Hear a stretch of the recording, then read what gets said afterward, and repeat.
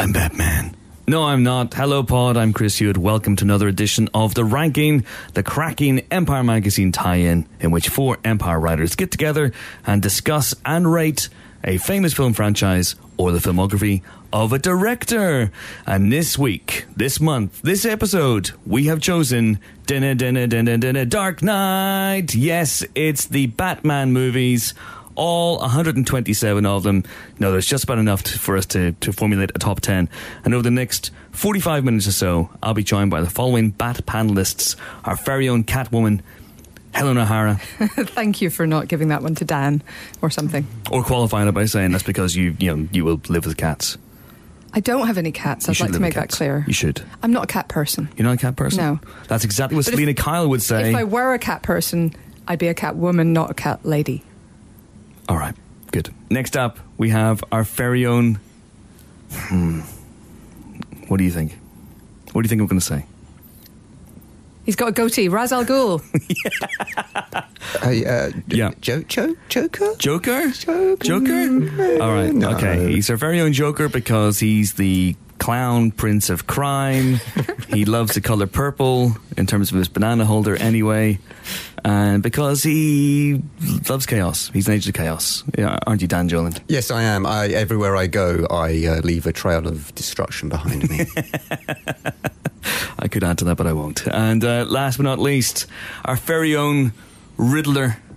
I knew I was just going to get what's left. What's left? It could have been worse. You could have had more Robin. Batman has one of the greatest rogues galleries in comic books. The Riddler is a good villain. I can't even see you, Olly Richards. Where are you? There he is, Olly Richards. You're missing nothing, honestly. I am missing nothing. You're the Riddler because I don't understand a word you're saying. Fair, very fair. Who would you have wanted? I mean... Batman. Go big or go home. Fair enough. Nightwing. You should have said Nightwing. Nightwing. Yes, I could have said that. Nightwing would be good. You are a dick, so yeah. That would have worked. At least it implies youth.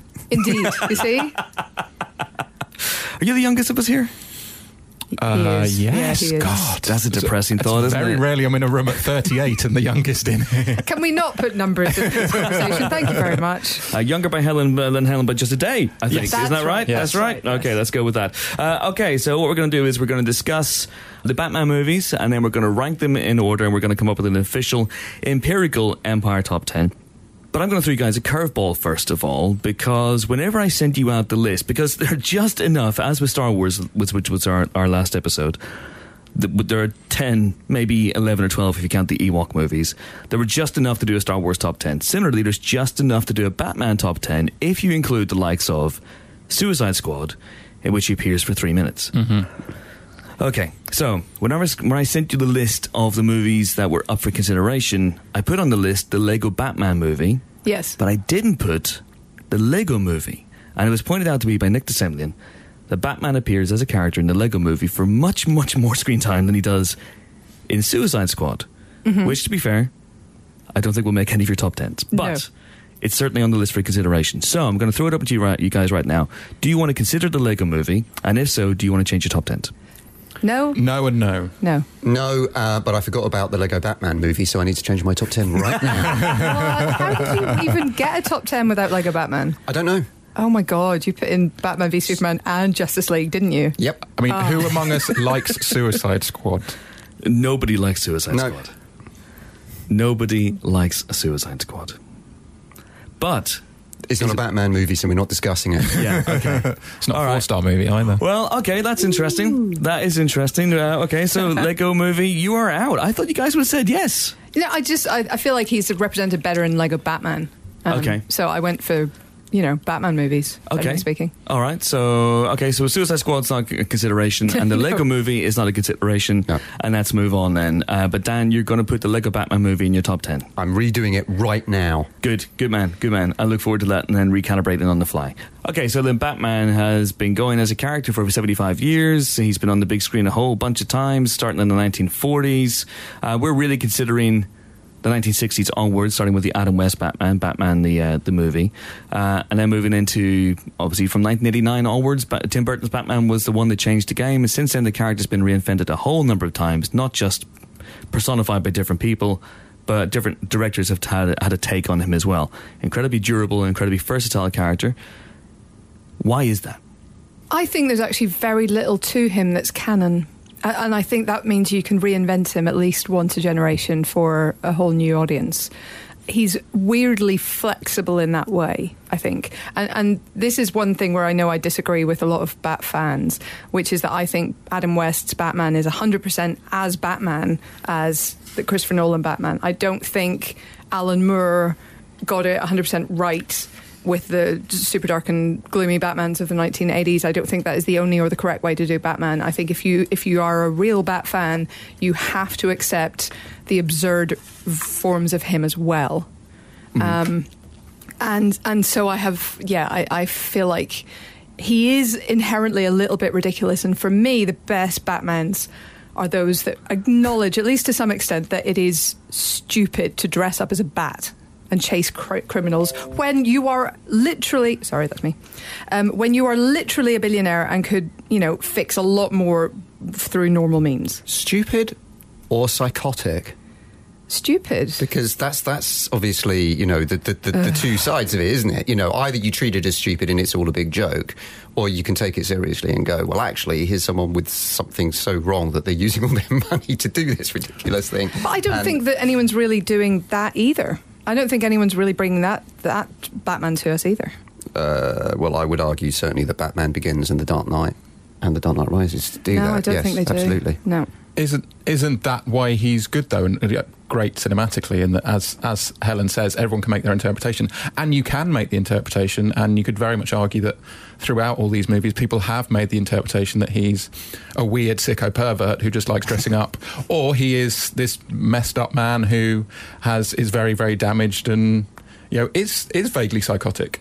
I love the fact that the Adam West Batman is neither of those things. He's just I think he's a little bit sicko pervert. Well, possibly. He's just for me, he's just a paunchy middle-aged billionaire who just likes to dress up and get his kicks by punishing people. Hang on, it is perfect. Exactly. It is exactly perfect. It was the fact that he runs around in satin that I was thinking was a little bit strange. But at the same time, he's got that wonderful, very straight ahead, 50s clean cut attitude. Yeah. Even when he's talking to Robin about things, he's rather patriarchally explaining them to Robin and making sure he understands what's going on. And he's a walking PSA, isn't he? Yeah, he Constantly. Robin, don't smoke. 37% of deaths last year were caused by lung cancer in men who smoke. Robin, remember to carry shark repellent. You never know when you're going to need it. Is it the fact that because he has no powers, he can far more than any other comic book character, you can just turn him into what you want, because he is just some guy who happens to be very rich. It's not like he doesn't have... There are less constraints on what you can do with him. Yeah. Which is what, as Helen says, that every new generation can recreate what their Batman is, which I think doesn't apply so much to other superheroes. And I'm going to slightly get out of my depth, because you all know superhero stuff so much better than me. Actually. Well, no, I think the enduring ones, all do it to some extent. I'm just not sure that anyone has done it.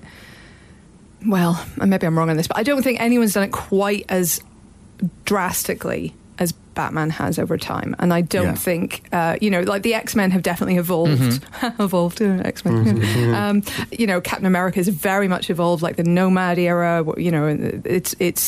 He's changed massively. Civil War era. He reflects more accurately now the times in which we live, I think, than he perhaps once did. If you took that Captain America, the clean cut do-gooder of the 1940s, 50s, and 60s, and dropped him into our time, it wouldn't necessarily work. So they've evolved him. But does Batman do that? Does Batman reflect the era around the movies?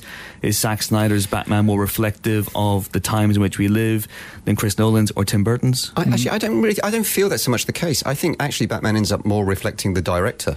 Okay. That's doing it, because the Tim Burton Batman movies are Tim Burton movies. The Chris Nolan Batman movies are Chris Nolan movies. Batman's reinterpreted in the style of those filmmakers, and I think obviously the same with the Snyder ones. I think I don't think he reflects the world so much as he does what the cinematic trends are. I kind of take Snyder out of it a bit, because I don't really feel like Snyder's films have defined what their Batman is. I couldn't tell you who Snyder's Batman is, but in the way that Nolan's blockbuster cinema was going through it. Let's make it in the real world kind of thing. You wanted everything very grounded.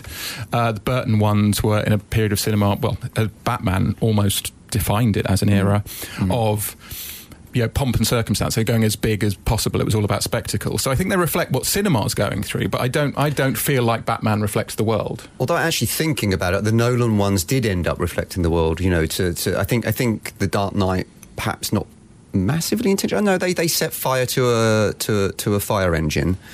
So that would have been a deliberate thing in terms of a post 9/11 war on terror kind of thing. And then the Dark Knight Rises had a bit of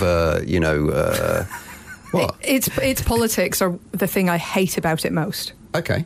I think right. It came out the summer after Occupy. Yeah. And it cast its villain as the guy who was standing up for the 99% and had a billionaire saving the day. It is the most politically tone-deaf film, I think, of my lifetime. Well, and it irritates me beyond reason. Celine is also, on the side of Occupy. She's, her and Bane are kind of the two sides of it. Yeah, but she's just... no, I'm sorry, it just isn't... It doesn't work because she isn't connected to it in any way. She isn't connected to the people at all. She's a lone wolf. So it doesn't matter who she's aligned with because she isn't really aligned with anyone. It's honestly, they literally draw a parallel between the people rising up against power and the terror in the French Revolution and the bad guys, in plural, because they also have Crane in there. There is no part of that film that can legitimately be read as pro-Occupy, and that just annoyed me a lot. Well, fair enough. Because I just don't think our hero should be standing up for the 1% against the 99. And yeah. I don't think he was. He had to go through a cleansing of the soul and the bank account in order to strike back against Burn. So yeah, I'll show you. Yeah, well, I can see where you're coming from with that one, but I'm going to stand behind Bruce Wayne in this one and his incredible array of wonderful toys that he paid for with his billions. I think, however you interpret it, it's reflective of the fact that Nolan was all about let's make this as realistic as you possibly can, given the genre. Yeah. So that's why his films are more reflective of reality, of the real world as it was happening at the time they were made, than Burton's or Snyder's or the Adam West. Of course, Batman Begins isn't. No, I suppose not. Well, I was watching Batman Begins last night because it's still my favourite of his three. You did actual research? I did actual research, done. Yeah. I watched 2 Batman films last night. We'll get to the other. Okay. And it is so... And I think this goes across actually all of Chris Nolan's films, or certainly his Batfilms. It's so freaking portentous. Like, every bit, Hans Zimmer is never knowingly under dramatic in his scores, and he's like full drama the whole way through. And that's in Batman Begins, which is the more restrained of the 3. Like, I find it a bit much, to be honest. And then all the sort of gravelly, dialogue, ominous voicing of nonsensical phrases, it just got to me. Yeah, this is why Helen has chosen Suicide Squad at number 1.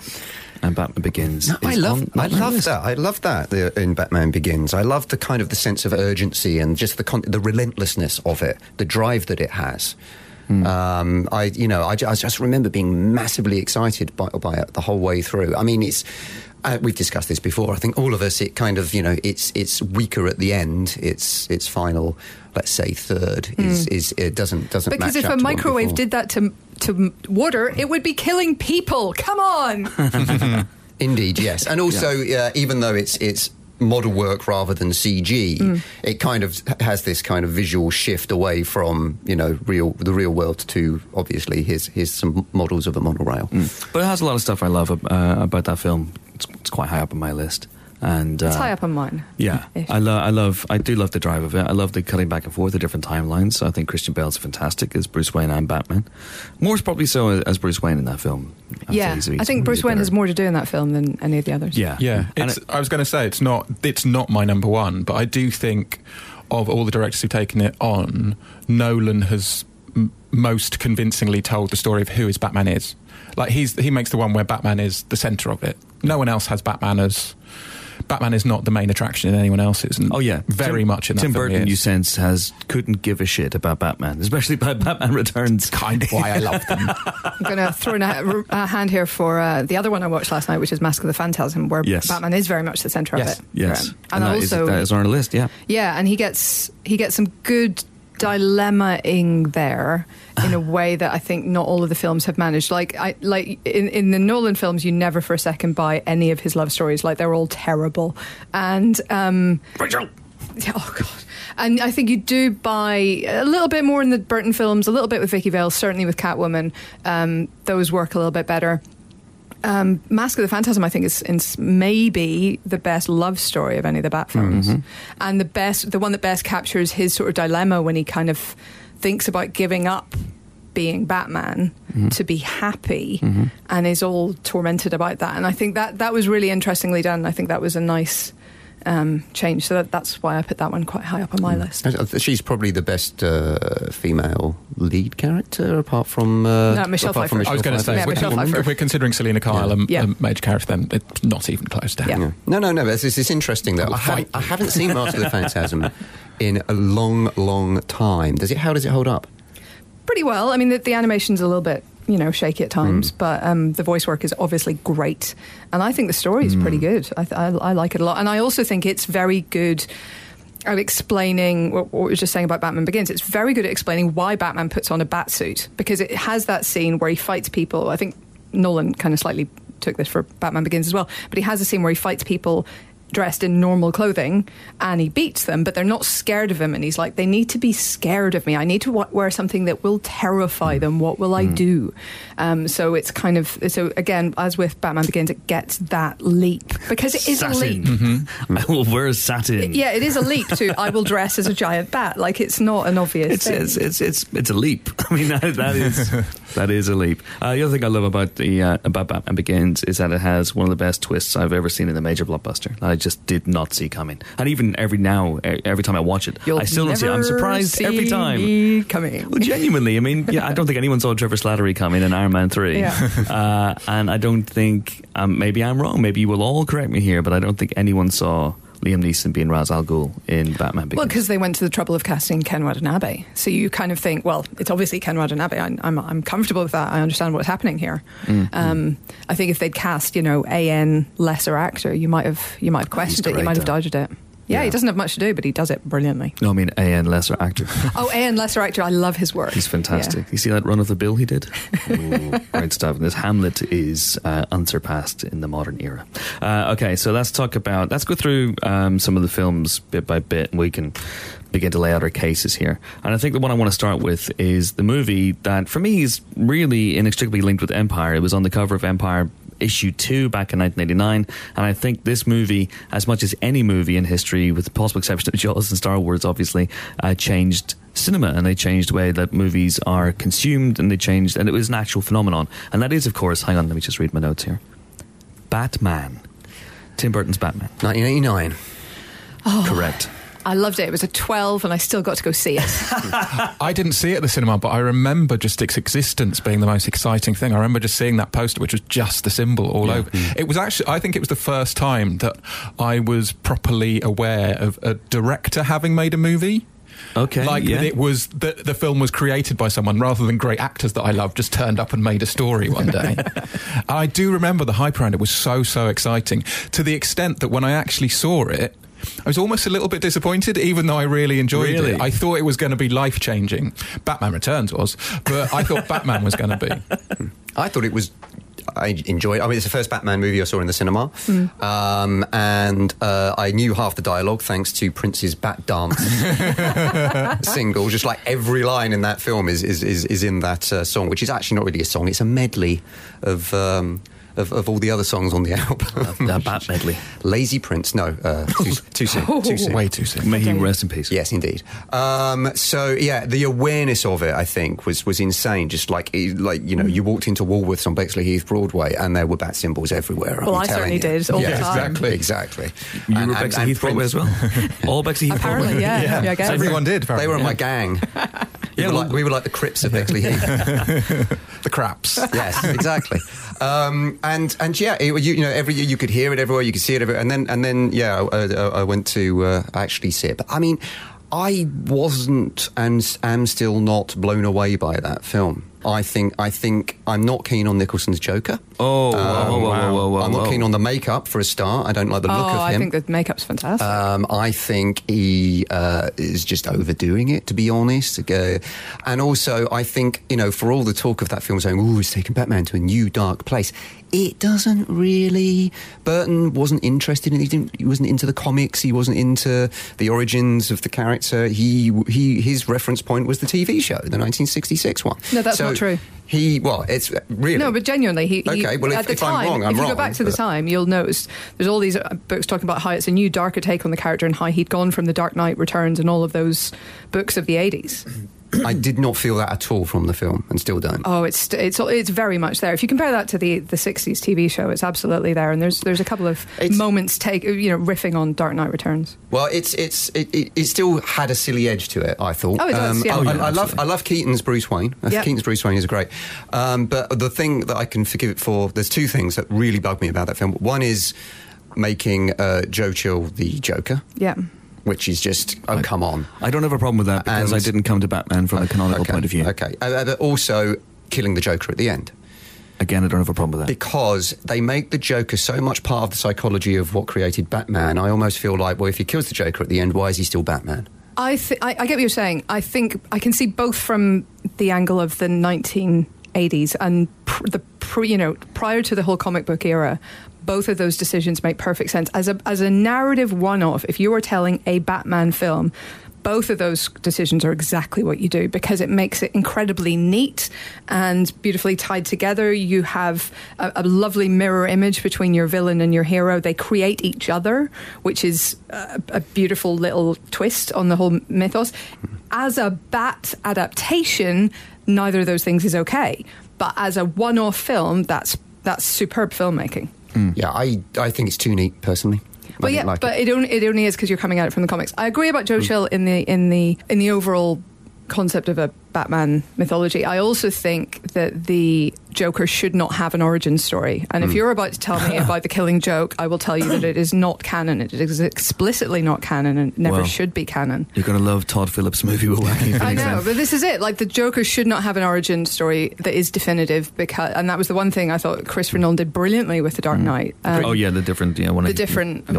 know how I got these scars. Like, that is exactly what the Joker should be. The Joker should always be a force of uncontained chaos, which is one of the reasons Mark Hamill's so good at him in the in those animated versions. Cartoons. I go back and forth on the Joker origin thing because I actually think maybe it's because they had Nicholson and they wanted to give Nicholson more to do, and maybe Nicholson didn't want to be wearing the makeup for the entire movie. So there's a whole bit of the movie where he is just himself. That leads to some lovely moments though, where he is Jokerfied and he's wearing skin makeup. I love Nicholson's portrayal of the Joker. I think it's is he stretching himself? No. Is he having a great time? Yes. Is he iconic? I would say absolutely. So. He has so many lines we quote on a almost daily basis in the Empire Office. He's also so sadistic. Like, there is nothing I don't think that Heath Ledger did that's close to the Alicia scarring. Yeah.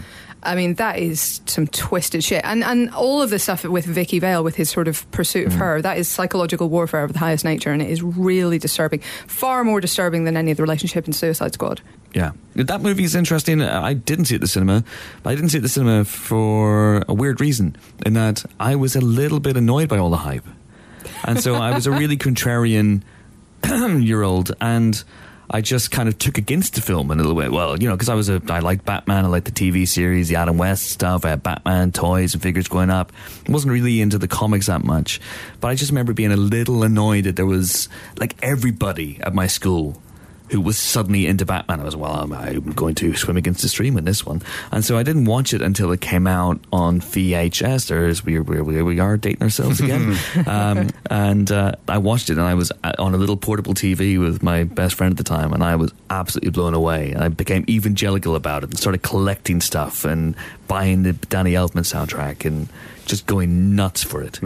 but the main phenomenon of it passed me by. But it did change the way films are made. It really changed the way that Hollywood perceived wide releases, which now has been further boiled down into this thing where if you don't get, it feels like if you don't make 100 million in your opening weekend, and you're gone, you're dead, you're seen as a flop. And it certainly began Hollywood's fascination with comic book movies, which has obviously led to where we are now. But it didn't really follow through on it completely. But it certainly told executives and studios that there's money to be made. There's gold in them Nar Hills. Mm-hmm. Yeah. And for that, it is obviously such a landmark film. And it led directly to Batman Returns 3 years later. And I know there are a couple of people in this podcast. Love it. Absolutely love it. I think my favourite thing about Burton's take on Batman is that, you say he's not really interested in the origins of it, but he's interested in these weirdos who just decide they're going to turn themselves into something else, and I think that is done best in that film with him and Catwoman. The Penguin, weirdly, the strangest one, is not someone who's dressing up as something else. He is completely himself. Yeah. But I really like that it's totally an exploration of how mad are these people who have decided that they're going to create this entirely new life and go out at night in this strange fetish wear and fight crime. I sort of love the non-Batmanishness of it, that it's not the fact that he doesn't delve into all the comic book stuff. He just establishes these almost new characters. And I mean, it's almost more about Catwoman than anything. She is such an amazing character. So that was supposed to die at the end. Really? In the script, she was. Daniel Waters wrote it so that she dies at the end. He was really annoyed that she didn't die at the end. He was like, they had this sudden CG shot. That's not my story. What did he do?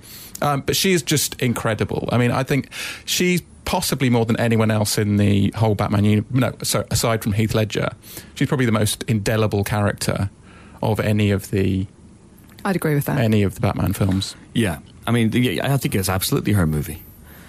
And it's the Penguin's movie as much. It starts with the Penguin, and she gets the origin story, and she gets the emotional arc of the movie, and there's great stuff with Bruce Wayne, but it's on the periphery of the film almost. It feels that way. He's almost even more interested in Max Schreck. Completely. Bruce Wayne. I think because Batman is the easiest one to explain. We know why Batman is who he is. Yeah. Well, I mean, the interesting thing in the very first Batman, Tim Burton actually opens by making fun of Batman's origin story with another family in an alleyway. Yes. And it's a fake out. You think it's going to be the Waynes, and it isn't. It's Batman saving a family in an alleyway. Because it was already a freaking cliche in 1989, and still we're doing it. 3-time flashbacks in Batman v Superman. Best version, quickly, of that? Of the Waynes being murderalized? It is actually probably Batman Begins. I think it's pretty good. That's because it's Ken Barlow's son. Linus Roach is an amazing actor in his own right, and I think more famous around the world probably than William Roach, but he's Ken Barlow's son, and I can never take him seriously because but he's really nice in that scene. Bruce gets scared and wants to leave the opera, which seems like a terrible opera to take a child to. Oh yeah. Also, it's an opera, so why are you taking a child to it? But anyway, they leave, and then he's all like, "Oh, it was me who wanted to leave. Bruce was fine. He was very brave. I just got a bit scared." And it's like, it's cute. It's a nice little father moment. What do we for, Master Wayne? Big ourselves back up. I actually genuinely say that to my children. Really? Yeah. I always say, I don't have children, but if I did, I'd say, never rub another man's rhubarb. Well, you shouldn't say that. But it's good advice, right? Did you hear about the couple who went around Comic-Con one year? They were dressed in just sort of 1940s nice clothes. She had a string of pearls on. They went up to every single person dressed as Batman and shouted, "Son!" and then fell down dead in front of them. That's amazing. I'm not a fan of Batman Returns. Holy shit. How dare you? The Bat Cat is amongst the Bat Pigeons. I'm sorry. I don't disagree about Pfeiffer at all. The look of the character, the design of the character, the way she played it is fantastic. But I just didn't dig the Penguin storyline in any way, shape or form. I was bored by Max Schreck. And I actually... one of my strongest memories of not enjoying myself in the cinema as a teenager was the moment when all the penguins come waddling out with rockets strapped to their backs. And I remember sitting there going, what the hell am I watching? Yeah. And let's remember that that's still canon according to that one throwaway line of dialogue in, was it Justice League? Yeah. Where Jeremy Irons goes, remember when it was just exploding penguins? Wow. Yes. And of course, the fact that they have Danny Elfman's score in Justice League as well does seem to indicate that it is canon in a way. It's a bit weird, but I just felt that movie doesn't really feel like a Batman movie to me. It just feels like a Tim Burton movie with Catwoman in it. I've got no problem. I don't disagree with that, and but that's not a loss to me because I was not a Batman comic book reader, and I just really enjoyed his creation of it. Why don't you like the Penguin? It's overdone. Just kind of like just the makeup, the look of it. Again, I didn't like the Joker, the way they made the Joker look. It just is too monstrous. So you think an odious, venal, horrible, nasty guy who runs for political office, treats everybody badly, women in particular, and rises to the very top of his profession, you think is unrealistic? No, not what he did. No, it's just just the way he was presented. No, I listen. If you talk about Batman Returns, for me, the Penguin is the trump card of that film. Yeah, wow. He's great. I really like him. Yeah, emphasis heavily on one word of that sentence. Card. So you love Batman Returns. That's absolutely number one for you. Yes, absolutely. And I really love the Penguin for that whole the dressing up thing. The fact that his thing is you're annoyed that I am who I am and you have to put on that mask to be who you are. I really like that thing of like he's so annoyed that everyone loves you for dressing up like a weirdo. I'm a weirdo and they hate me. I think that's really, really good. I really, really like that. Did Tim Burton write that line? All right, so those two Tim Burton movies and the two Michael Keaton movies made way, obviously, for Joel Schumacher, Val Kilmer, and George Clooney. Batman Forever and Batman and Robin are, for me, two of the worst blockbusters of all time. Batman and Robin, in particular, is a hate crime of a film that very nearly killed the careers of everyone involved. Clooney managed to claw his way back, thank goodness. In fact, most people have from that film. But it's just a horror show. Did anyone vote for it? No. Although in my full list, I put it higher than any of the Snyder ones. Can I shock you? Are you sure? In your list, you've actually put it at number 10. Did I? Yeah, you did. Oh, that's because there were 13 in total. Yeah. So you're saying it's better than Batman v Superman, Dawn of Justice, Justice League, and Suicide Squad? I'm certainly saying I enjoy it more. I think it has a camp value that the others don't. I find the Snyder ones are just so downbeat that they're a slog to get through. I can rewatch Batman and Robin. I'm going to fast forward loads of it. Yeah, okay. But if that was on TV, I'd be much more likely to watch that than any of the Snyder ones. I find them so tedious. I think it's a director who hasn't defined who any of his characters are. I mean, talk about Burton not being really interested in who Batman is. I don't think Snyder is either.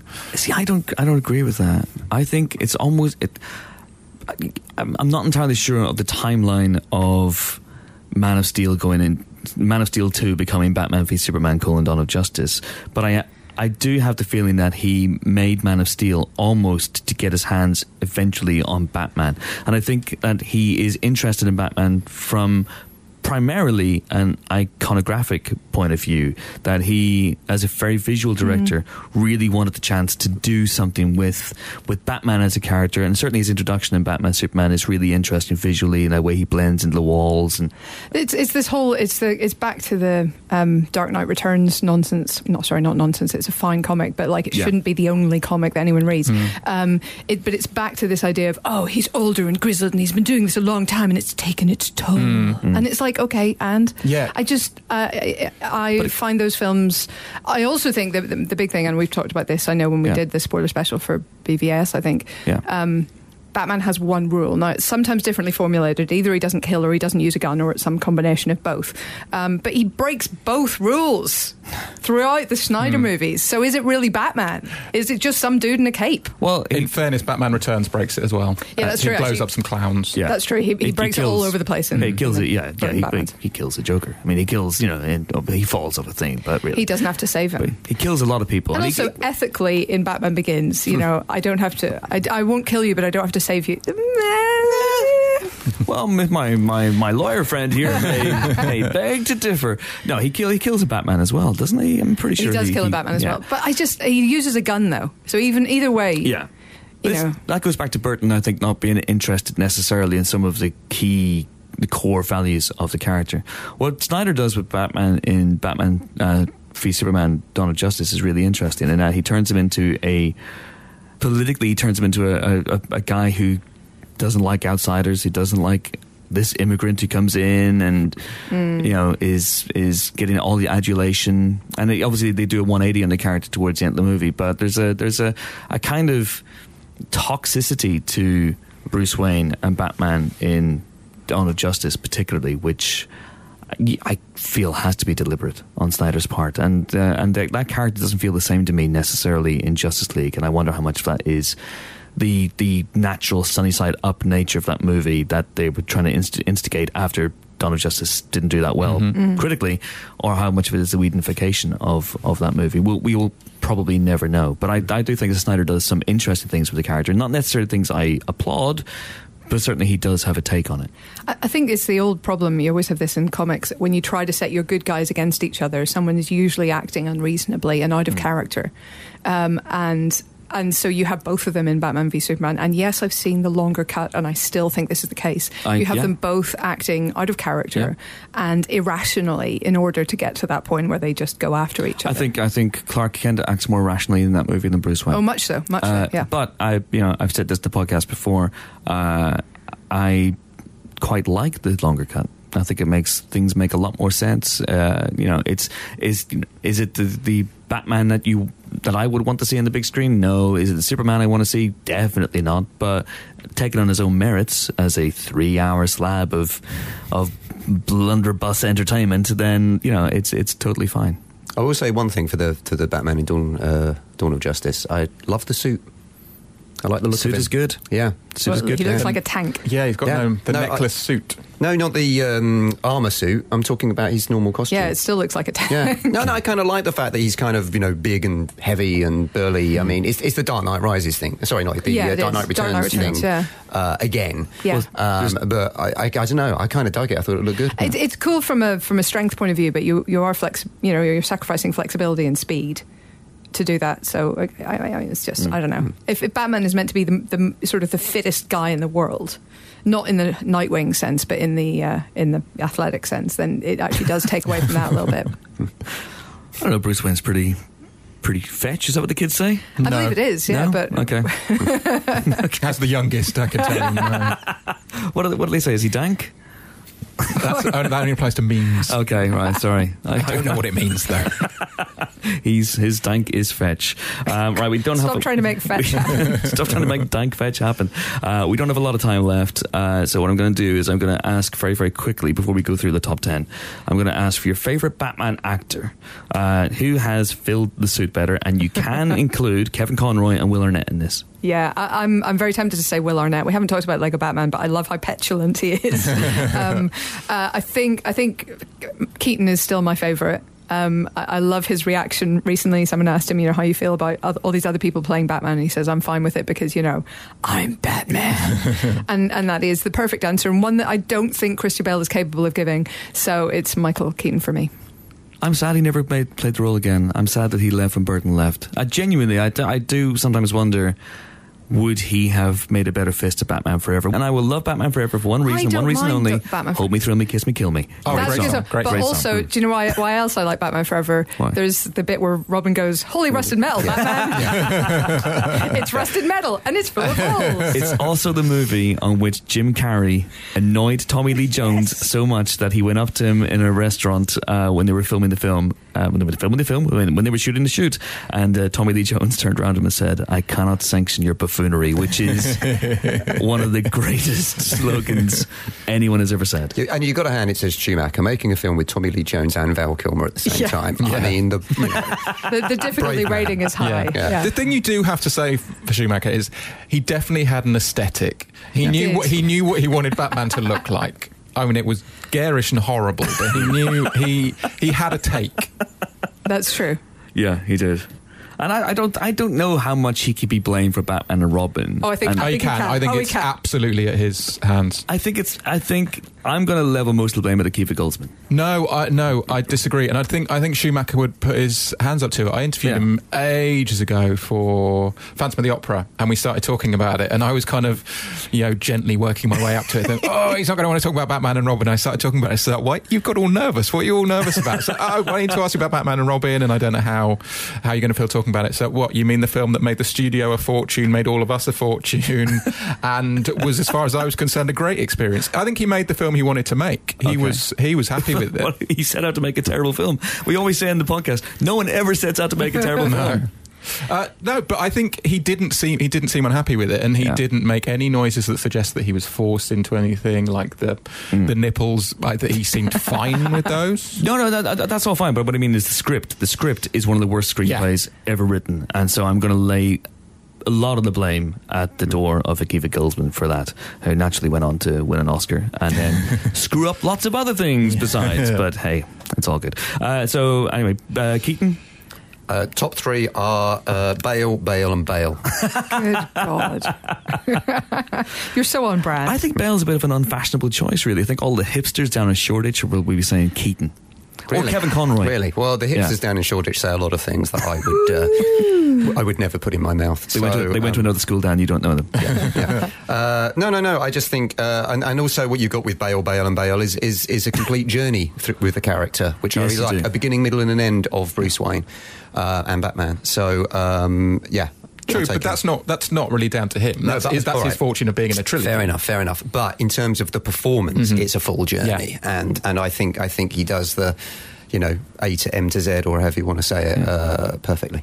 Yeah, I'm split between the two. I do think that Bale is superb, but I kind of had to go Keaton as well, and partly again because I like the thing of he doesn't look like a superhero. He's the kind of guy who should put on a costume so that people will be terrified of him and take him seriously as a crime fighter. Whereas Christian Bale could go out and says, "Look, I've got 4,000 abs. I can beat you to death in 2 seconds." Whereas if Michael Keaton tried to start a fight with you, well, I'd be scared because anyone would scare me. But Bale gets the slickness of that character in a way I don't think anyone else did. I'm thinking of the moment. I mean, he holds his own against Heath Ledger as the Joker in The Dark Knight, and I've seen some people say he doesn't. He absolutely does.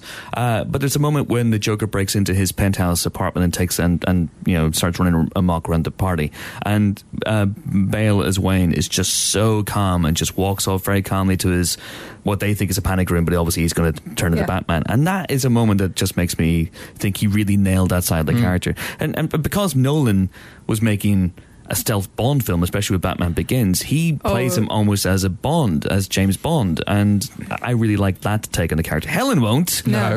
He did it even more, I think, in Dark Knight Rises. That was the one where I was scribbling over my notepad, like in really big letters, like, fuck off and make a Bond film already, Jesus. Who, Nolan? Yeah. She did. I sat next to her. It was very distracting. It was your notepad as well. It was just like when one out of every 2 women is evil, like I just can't be having with it. Felt tip all over Ollie's iPad. Yeah, exactly. I think the thing is, I totally agree with you on Bale, and I think he is the one that most of all got the psychotic edge of the character. You definitely felt like, particularly in that moment where he walks away from so many things calmly. You get this guy is unhinged. He's totally. But there's also it's not 2 levels to the Bale Batman. There's 3, aren't there? Because there's the real Bruce Wayne, there's the fake Bruce Wayne, and there's Batman. Yes. Which we hadn't seen that before, and I thought he handled really well, especially in Batman Begins. Who does the best Bat voice? Keaton. Kevin Conroy is supposed to be the right answer here, isn't it?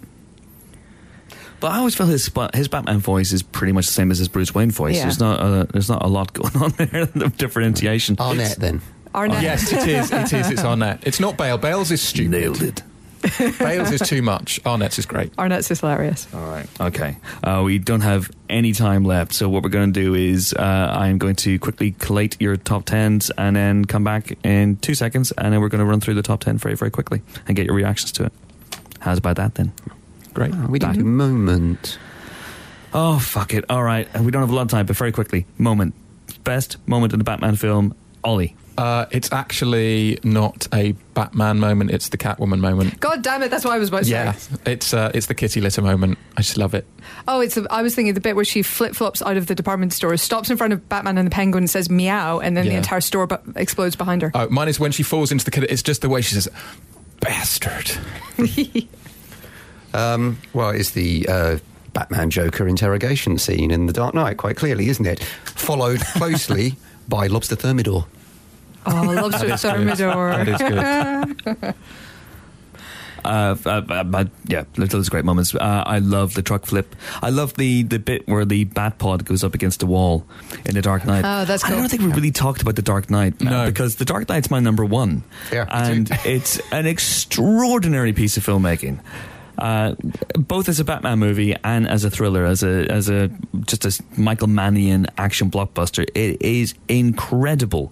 And it came out in 2008, and 2 comic book movies came out that year that changed everything. One was Iron Man, the other one was The Dark Knight, and both still hold up to this day. And I still remember going to see that movie, which I think since has become a bit lionized because of Heath Ledger's performance, but everything else works. The opening shot, the opening sequence, Bill Fichtner's cameo in an opening bank heist. Yeah. He's so good. Yeah. In a way that I don't think, what's his name from The Wire, the Irish fella from The Wire and Game of Thrones, he plays the same function essentially as the CIA agent in Dark Knight Rises. Aidan Gillen, thank you. And, he's in that same sort of wheelhouse in Dark Knight Rises, doesn't quite work. But I just remember being at the screening, packed multimedia. I was living in LA at the time, and watching that sequence, the whole Batpod, tumbler into Batpod, truck flip sequence, which makes not a blind bit of sense when you begin to scrutinise the plot, but anyway. Literally none of the plot makes any sense. Like, we should be clear on this. The plot does not make sense. The Joker's grand plan is complete bollocks, but we'll get past that. It's fine. But the bit where the Batpod goes up against the wall and flips round and continues to chase again got a round of applause, almost like a standing ovation in the cinema. And it's one of those goosebump moments that will just live with me forever. And for that reason, I've gone for Dark Knight as my number one, and that's probably my number one moment. Although I do also love the moment in Batman 1989 when Keaton as Bruce Wayne flips out with the Joker and goes, "You want to get nuts? Come on, let's get nuts." Because that's the moment when he gets this character. Yeah. I've got another moment. Okay. Batman 1966, where he's running around with the bomb and he wants to throw it in the water and he sees the baby ducks. Brilliantly, of course, riffed on in Wallace and Gromit, as I think we all remember. All right, that is it. That is definitively the number one Batman moment. We'll be back in a couple of bat seconds with the Empirical Top 10. Okay, so here we are. I have done all the bat totting of the bat scores and the top 10. Dan, you changed things. Yep. You changed the placement of specifically.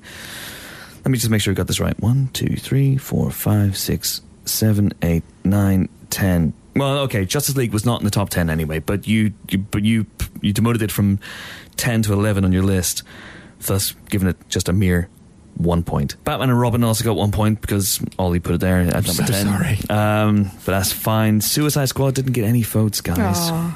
Not a Batman film? Well, he is in it. But then, bat can open, bat worms everywhere. All right, so starting at number 10, it is Batman v Superman: Dawn of Justice. Yeah, that's about right. Yeah.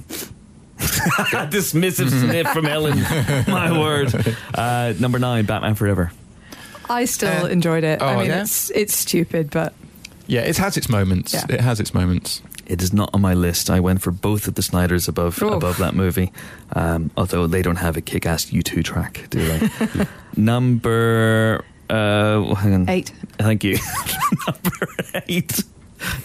Because I haven't written it in order, so I'm looking at the points tally. Number 8, Batman 1966. Oh, that's hard. That's interesting. yeah, it's fun. It's got very colourful characters. It's got a bit with ducks. Yeah. You know? Yeah. And it's kind of hard. It's hard to dislike, basically. Yeah. You can't hate that movie. You have to be really self-important to dislike it. Yeah. Number 7? Sure. Thanks, Helen. You're keeping track here.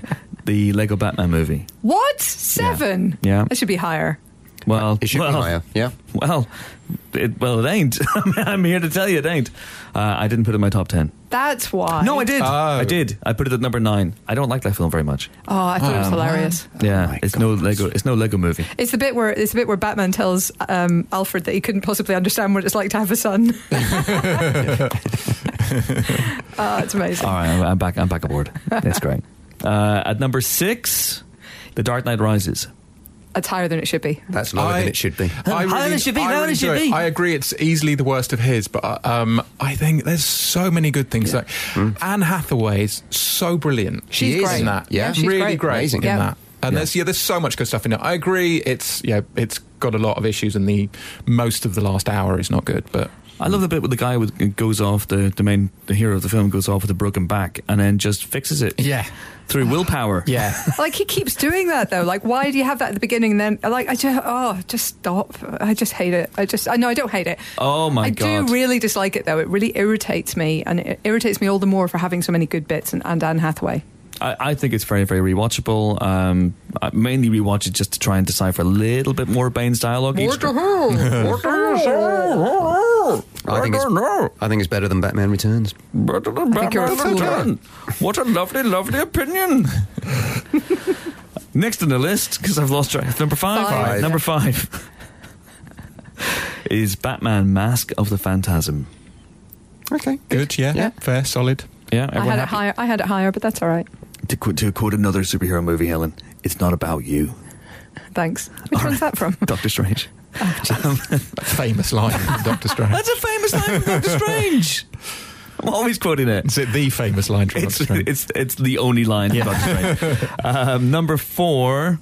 Let me just make sure we get this right, because if I fuck this up, this is bad. Number 4, Batman. 1989, Michael Keaton as Batman. Wow. Yeah, I think that's dead on. That's all right. Yeah, I think this top 4 is. I think I know where it's going, but I'm not going to argue with whether this top 4. You think you know where it's going? Interesting. And I know where I've been. What? Number As 3. Batman famously saying. Number 3, Batman Begins. Returns. What? Wait, there's been some shenanigans here. Exactly. There's been tomfoolery afoot. 2 number 1s. Yeah. 2 number 5s. Oh, dicks. Both Dick's Returns. Yeah. Dick's Begins. Yep, sorry. And Dick's Returns. That's fine. You're not happy with it? Number 3? No. Number 3? No, I thought I was going to get number 2. Number 3 is a podium placement. Number 3 is a bronze medal. Number 3 is a mention in dispatches. Fine. I mean, I came for gold. I didn't come here to make friends. No, and I haven't. I mean, I put it in number 6, so I think it's done well. Number 6? Yeah. Hang on, let me just... Oh, hang on. Weirdo. Oh, you have, haven't you? Yeah. Oh, it's dropped down a point then, hasn't it? 'Cause you had it number 5 in your original list. Oh, I gave you the new list. No, number 5 in your original list. So I thought you'd just knocked something down a little bit. No, Lego Batman. I'm just going to make sure your list tallies. Dark Knight, Batman Begins, Dark Knight Rises, Lego Batman in at number 4, dropping everything down a point. So Batman 1989 drops down a point as well, but that doesn't change anything. So it's all still the same. Number 2, Batman Begins. Excellent. Shock? That's exactly what I put it. Not at all. Yeah. I thought that was. No, I always thought that was going to be way up the top, and it should be. See, I find that film is much maligned. Not here because you guys don't work in the office, but whenever it's mentioned in the office, I am the sole defender of that film. Really? Yeah. For what reasons? People think it's bloated, overlong. I don't think they watched it, rewatched it, but it's always on ITV4, so stick it on. It's so rewatchable. Yeah, it's so rewatchable. I think I've seen it. I have seen. Well, it makes sense that I've seen it more times than The Dark Knight because it's been out for longer. But yeah, I have. I've seen it more times.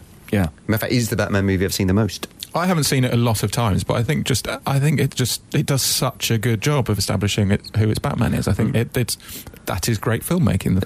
Especially when you consider contextually where it was when it was made. Exactly. Yeah. It was coming off. It was 8 years after. We're talking at the moment about is it Neil Blomkamp's just rebooting RoboCop just a few years after they made a terrible remake, and that conversation's in the ether. Is it too soon to reboot? And they were rebooting 8 years after Batman Forever screwed the pooch. And there was so much writing in that film, not just for Nolan, but for Warner Brothers and for everything in a way. And it was such a bold gambit to do what they did with that film, to try and ground it as much as they did. Yeah, completely. I mean, it's you were talking about the action moments in The Dark Knight earlier, and you could the thing Batman Begins doesn't have is good action. There's I don't think Nolan is naturally a great action director. He's become one, but in that film, there's a lot of the action is choppy. Yeah. But I think that's kind of it's one of its strengths is that it doesn't rely on being an action movie. It's very much a character-based movie, and it does it brilliantly. One weird thing about Batman Begins that I noticed last night is it kind of takes away a little bit from the whole Batman being a genius, a little bit, because it outsources a lot of his tech genius to Lucius Fox. That's true. Which I think is odd. Very true. Obviously in the Christopher Nolan films there's very little actual detecting. That's probably true of Batman as a whole on the big screen. I think but there's really not very much. Dark Knight there is a lot more detecting. There's a bit of detecting. There's ballistics tests.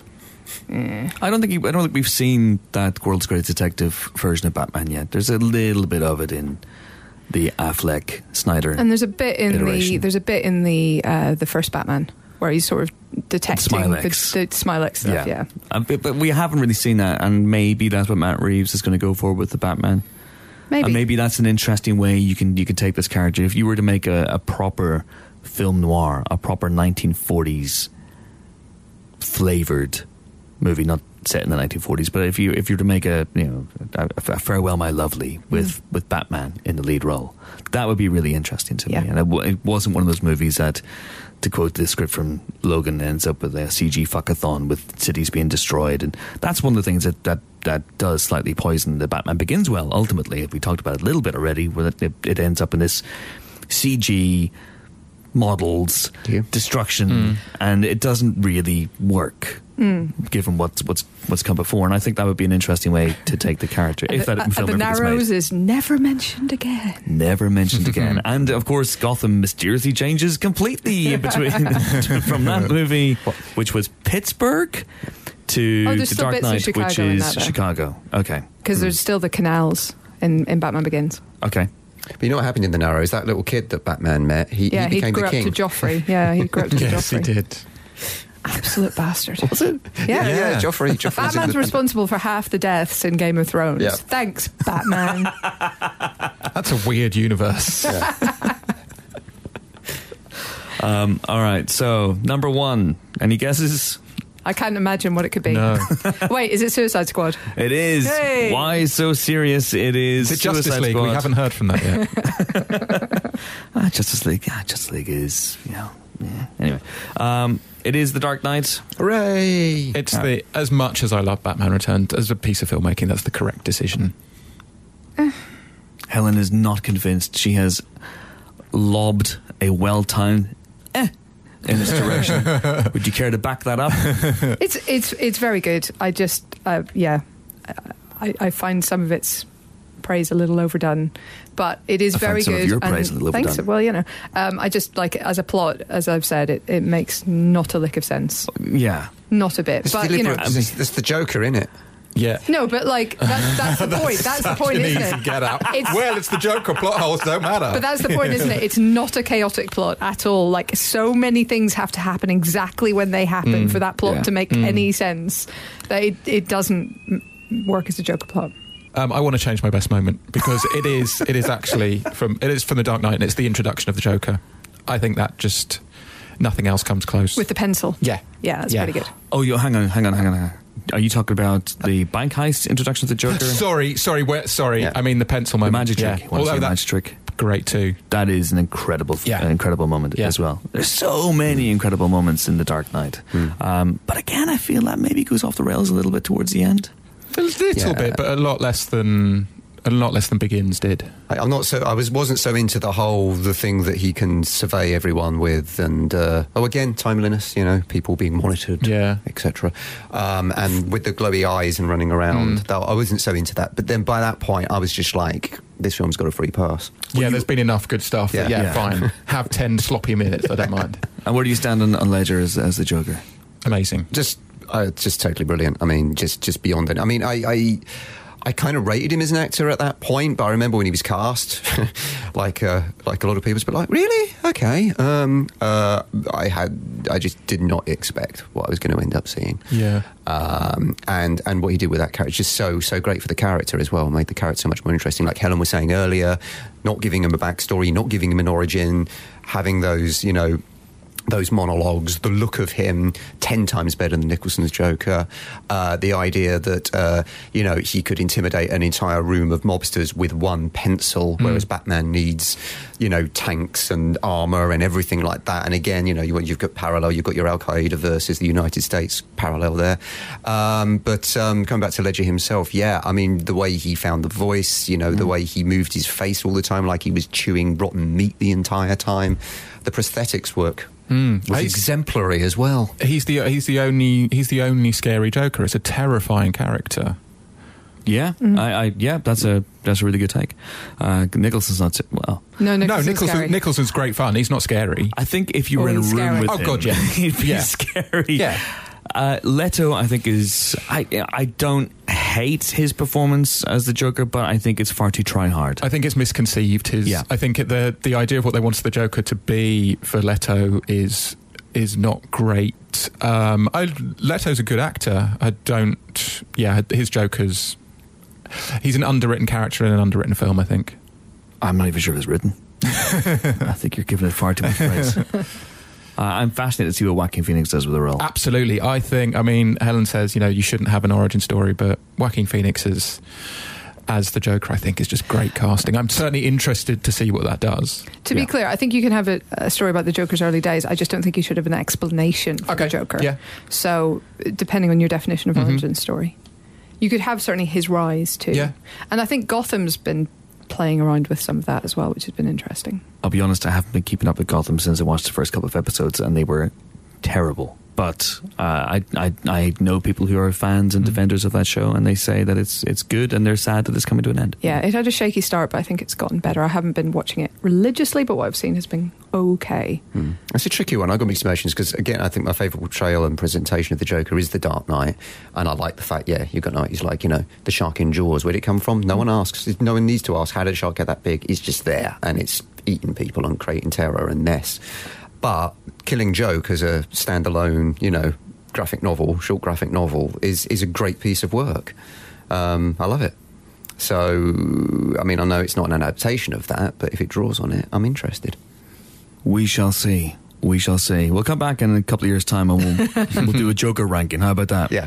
We'll do it, because by that point, I think everyone in Hollywood would have played the Joker. Yeah, but the Suicide Squad is not a Joker movie.